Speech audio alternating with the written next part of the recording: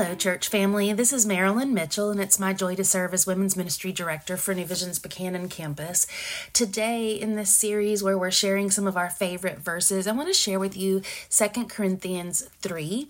If you're following along with our sermon series, it should be familiar to you. We've been handed out refrigerator magnets for this series, and this passage contains the first memory verse of that, but I'm actually not going to read that far. I was going to read the whole chapter because it is all worthy of reading, but we just don't have time in the context of this space. So I'm going to focus today. I'm going to limit myself, even though I want very much to move on, to verses 1 through 6. They're very good, and I'm going to read those in the English Standard Version. It says this: Are we beginning to commend ourselves again? Or do we need, as some do, letters of recommendation to you or from you? You yourselves are our letter of recommendation, written on our hearts to be known and read by all. And you show that you are a letter from Christ delivered by us, written not with ink, but with the Spirit of the living God, not on tablets of stone, but on tablets of human hearts. Such is the confidence that we have through Christ toward God. Not that we are sufficient in ourselves to claim anything as coming from us, but our sufficiency is from God, who has made us sufficient to be ministers of a new covenant, not of the letter, but of the Spirit. For the letter kills, but the Spirit gives life.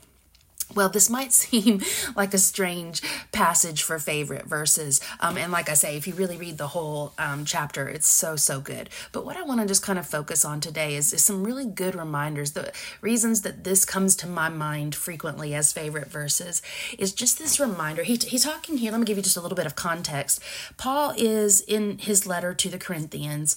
He's addressing some issues because they've been having some false teachers that are trying to lead them astray. And so he's trying to deal with that.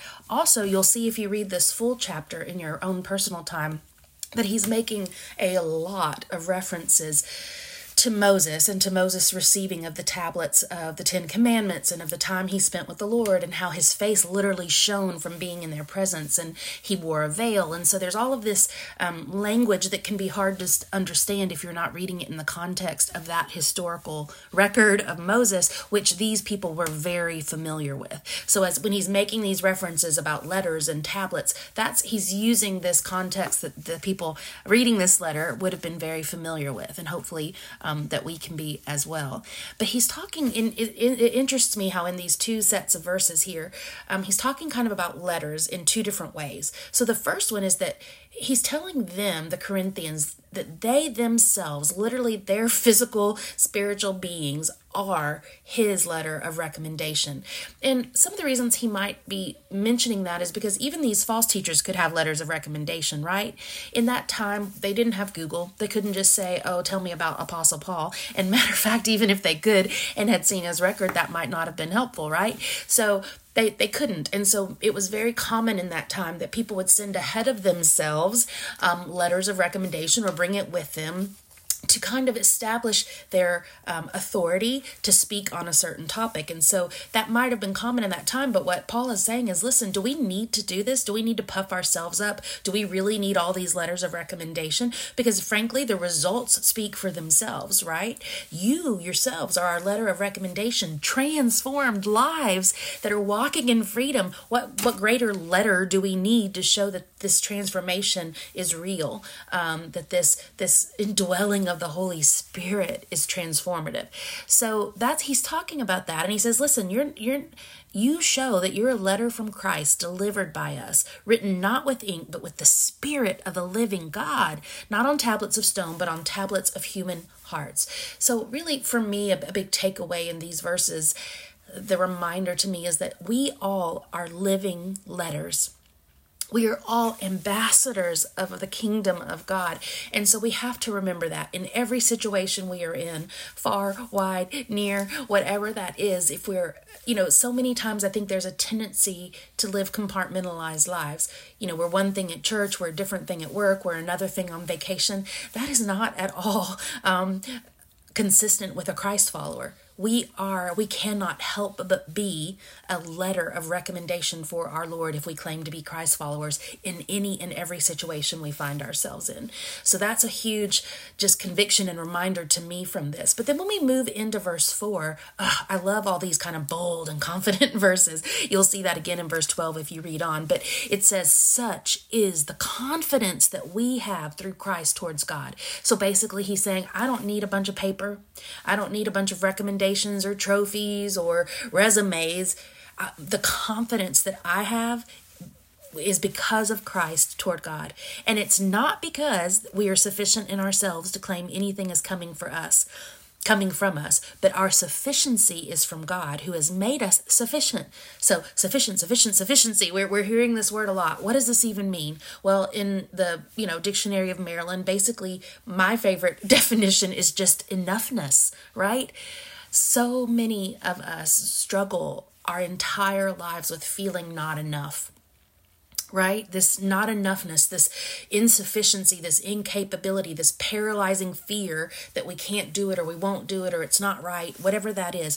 And so what Paul is saying is like, look, lay it down.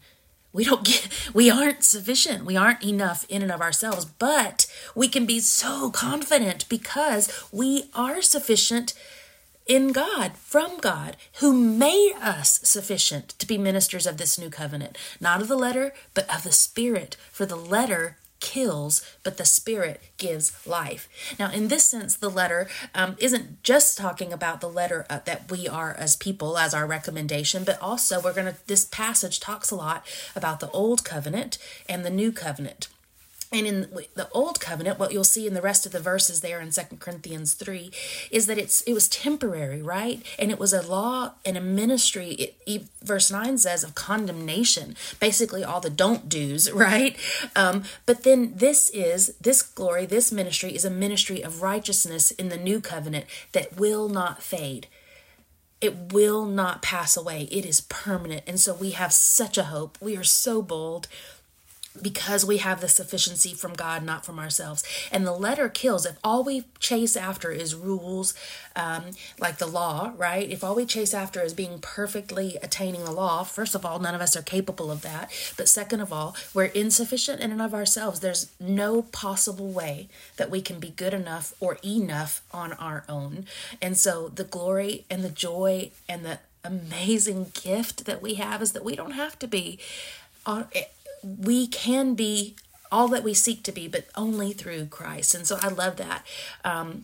We are letters of Christ, and we are sufficient in Christ to be ministers and to live towards life, to move towards freedom.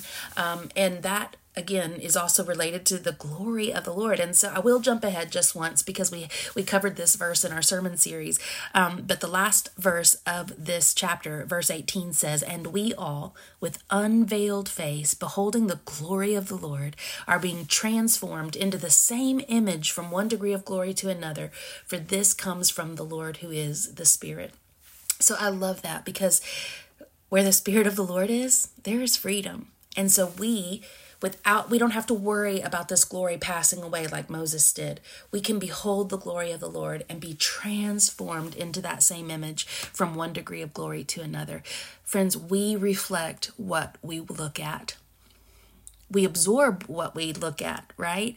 And so we need to keep our eyes fixed on Jesus, fixed on Christ, who makes us sufficient, who has allowed us to be his living letter of recommendation in every situation that we're in. So I hope that encourages you today. I really do encourage you to do a deep dive on this chapter in the cross references of Moses and the tablets to really understand that old covenant, new covenant, because it's a powerful truth.